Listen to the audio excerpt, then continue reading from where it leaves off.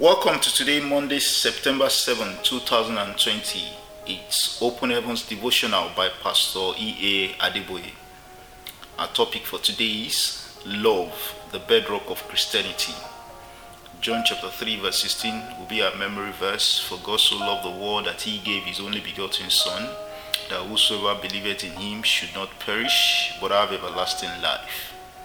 I read 1 Corinthians chapter 13 verse 1 to 3 as our Bible text for today. Though I speak with the tongues of men and of angels and have not charity, I am become as sounding brass or a tinkling cymbal. And though I have the gift of prophecy and understand all mysteries and all knowledge, and though I have all faith so that I could remove mountains, and I have not charity, I am nothing. And though I bestow all my goods to feed the poor, and though I give my body to be burned, and have not charity, it profited me nothing.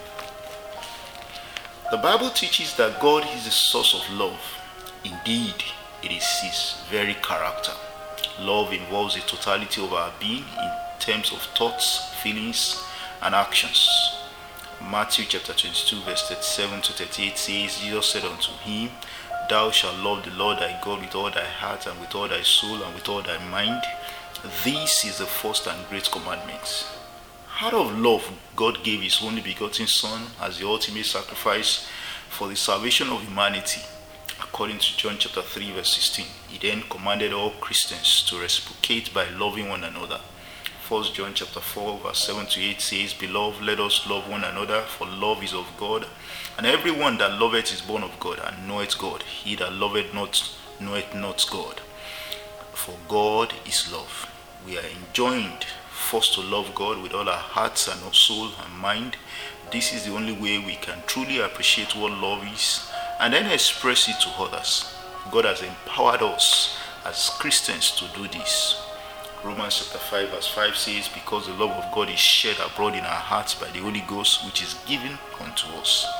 The Bible shows that love is revealed in action, especially what you do in the interest of others. 1 Corinthians chapter 13 verse 4 to 6 says, Charity suffereth long and is kind. Charity envieth not. Charity vaunteth not itself.